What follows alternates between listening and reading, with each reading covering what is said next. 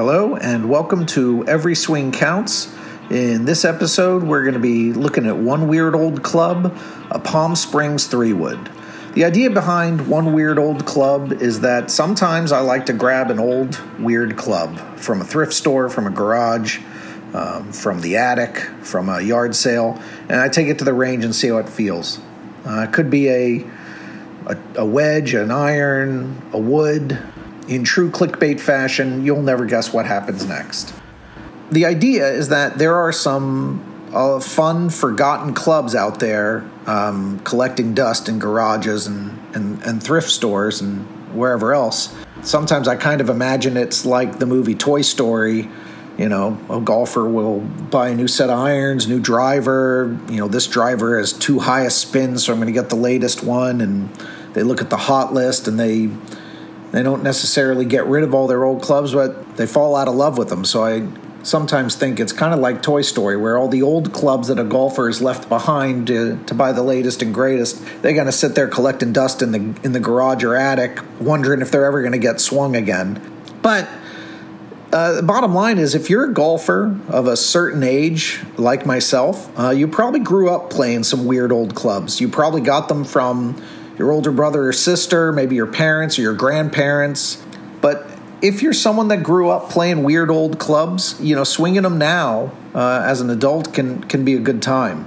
I myself was raised on weird old clubs. I played through high school with a 60s era set of Powerbilt Citation irons. They were the Levolume. I don't know if I'm pronouncing that correctly, but they were these micro-headed musclebacks. They were so unforgiving that if you hit even just just a scooch off the sweet spot, it would sting your fingers and they'd go numb and you'd feel it and it hurt. It was like a punishment for hitting a bad shot, as your fingers would just sting and burn. And I was a kid, you know, I'm in high school. I rarely hit them well. I was still just figuring out how to play the game. I had no business swinging those clubs, but they were my dad's, and then they were my brother's, and then they were mine. I was short. You know, so I had to choke down on them almost past the grip to swing them right. And again, they were so unforgiving. It's a wonder I didn't give up the game. This was in the mid-'80s, early 80s that I was playing with those Powerbilts. There were guys out there with Silver Scott 845s and Ping I2s. And,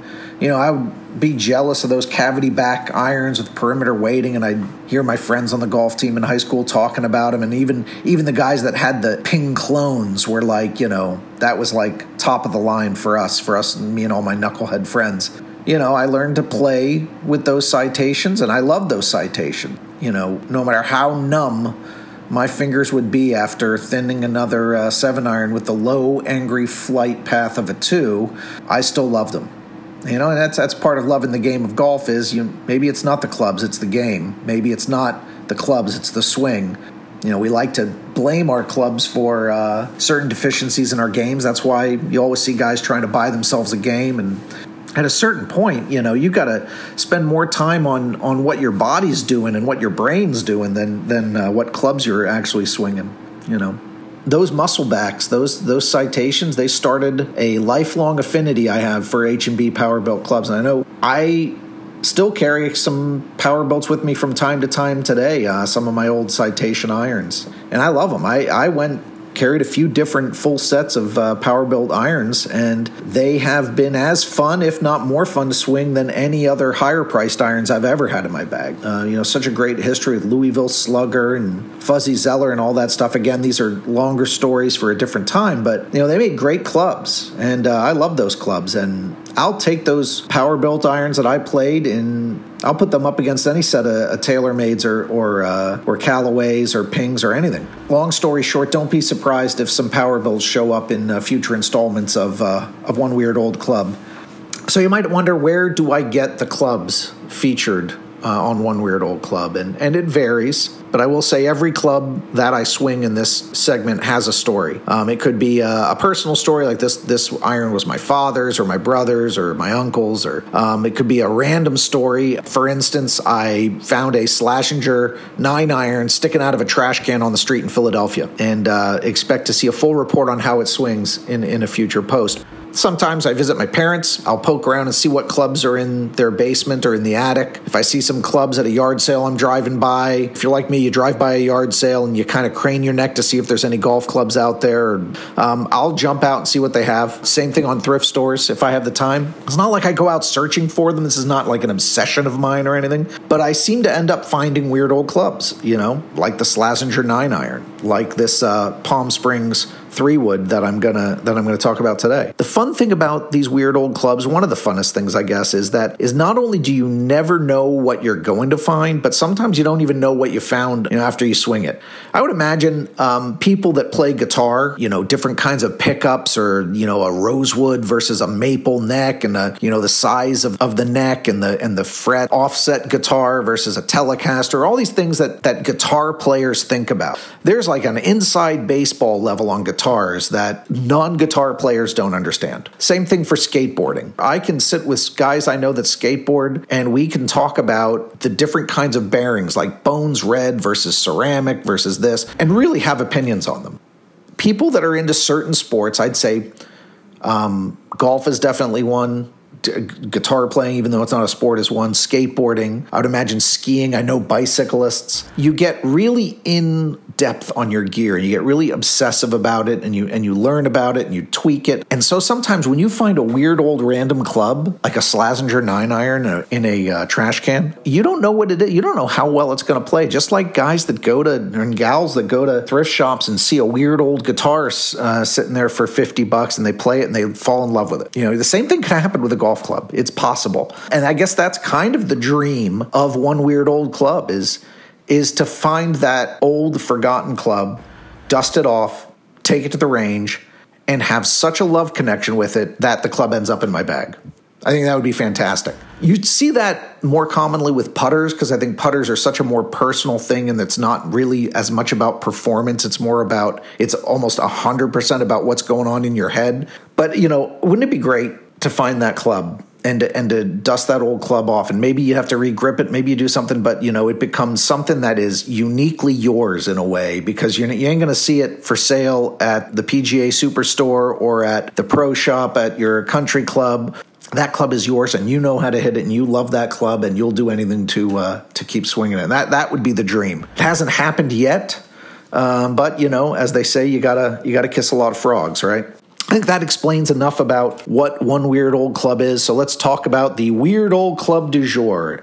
This time it's a Palm Springs 3-wood, has a True Temper steel shaft. It's a Palm Springs Select 5. I don't know what 5 means. I don't know if that scale is 1 to 10. I don't know if that scale is 1 to 7. But it seems like a pretty regular flex steel shaft, True Temper, and it's got this old school Golf Pride XPC grip. I looked it up online. I cannot find any mention of a Golf Pride XPC grip, but lo and behold, there it is.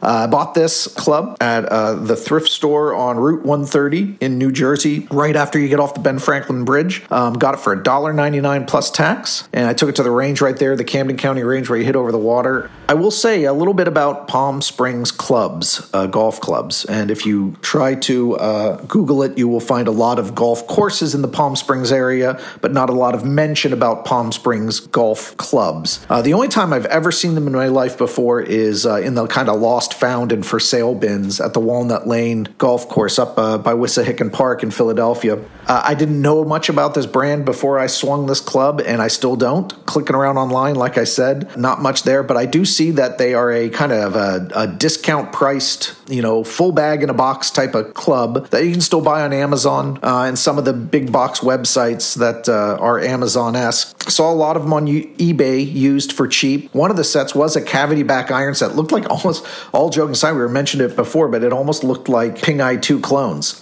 They were called the Desert Classics. It's a great name. Makes me think of Bob Hope, makes me think of Palm Springs, makes me think of hanging out at the Ace Hotel and then going to Joshua Tree for the afternoon. And maybe not in that order. Design-wise, I'll say the logo and font on the Palm Springs clubs, and you can see them on the website. The old school one that I have, it's this really kind of super cool retro 70s vibe font. It's kind of cool. It's charming. The way a lot of things from that era can be charming.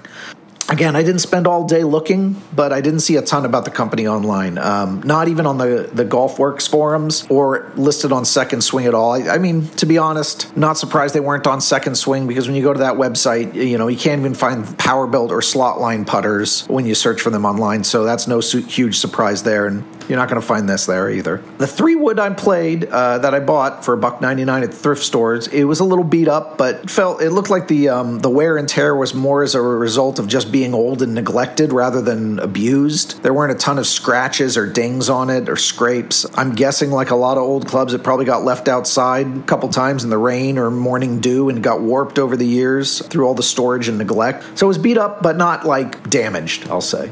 And it's kind of like a stylish old car. I'm not going to say a classic car, because when you say classic car, you think of like some meticulously maintained early model Ford Mustang or 56 Chevy or something. Everything's perfect and every screw is aligned and it's the original stuffing in the original seats. And then it's auctioned off for like $1 zillion at a Mecum auction. It's not a classic. It's a stylish old car. Imagine a 72 Porsche 914. Hasn't been driven in forever, and it's been sitting collecting cobwebs in your estranged uncle's garage. It was never state-of-the-art. It was never top of the line. It was a hybrid Frankenstein between Volkswagen and Porsche and a mid-engine car. But then it sat there collecting dust, and it kind of grew into its vibe, and with every passing decade, it kind of got cooler. And now you find that car, you wipe off the dust, and you're suddenly staring at just miles of style. And you're like, this is the coolest car in the world. It's not like a 1985 911 or a 1956 Chevy or a 71 Challenger or something, but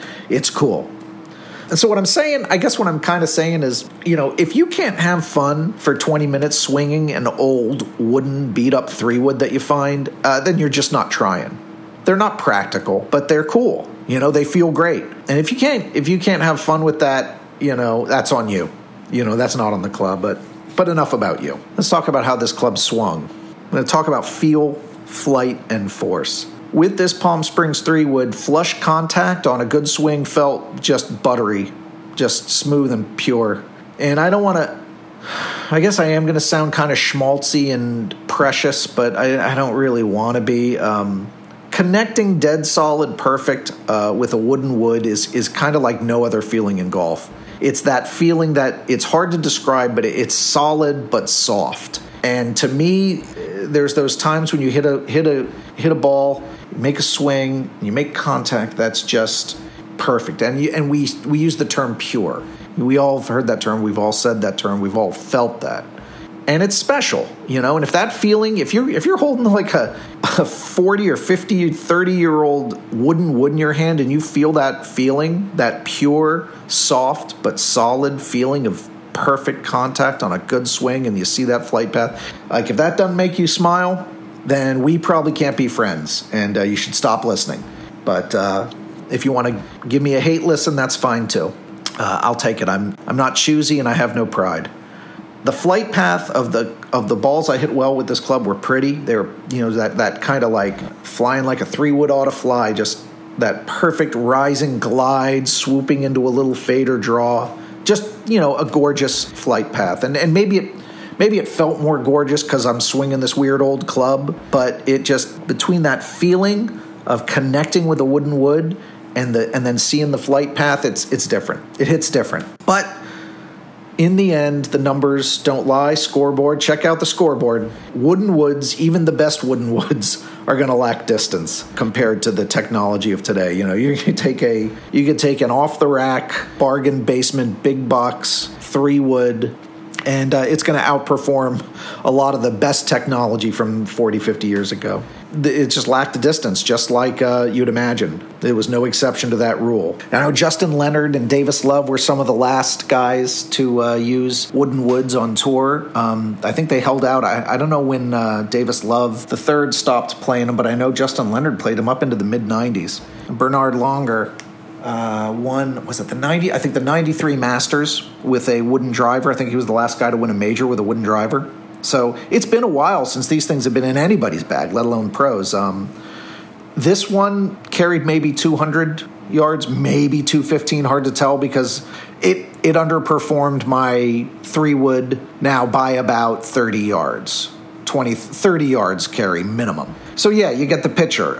Great feel and less than zero force. But to be honest, if you're swinging this thing thinking it's going to go like a PXG or a Callaway or a TaylorMade or even like a Top Flight or anything from this century, you're kind of missing the point of the exercise. You didn't understand the assignment because it felt great, and that's the whole point. It was fun. It felt great. And I'll say the feedback was actually really good on this club. I could feel exactly on the face where I was hitting it. I could feel toe shots. I could feel heel. I could feel slight top or thin shots. And I was a little surprised because it's a wooden club that's at least over 30 years old. And you'd think the feel of the wood would have deadened over the decades. Wood gets weird and strange after a little bit of swelling and contraction. And this thing's been doing the swelling and contraction cycle from moisture and temperature for 30 plus years. So you'd think it would feel like a dead old piece of wood, but I could feel exactly where it was. So the sound and the haptics, like you could hear a toe hit, you could feel a toe hit. That was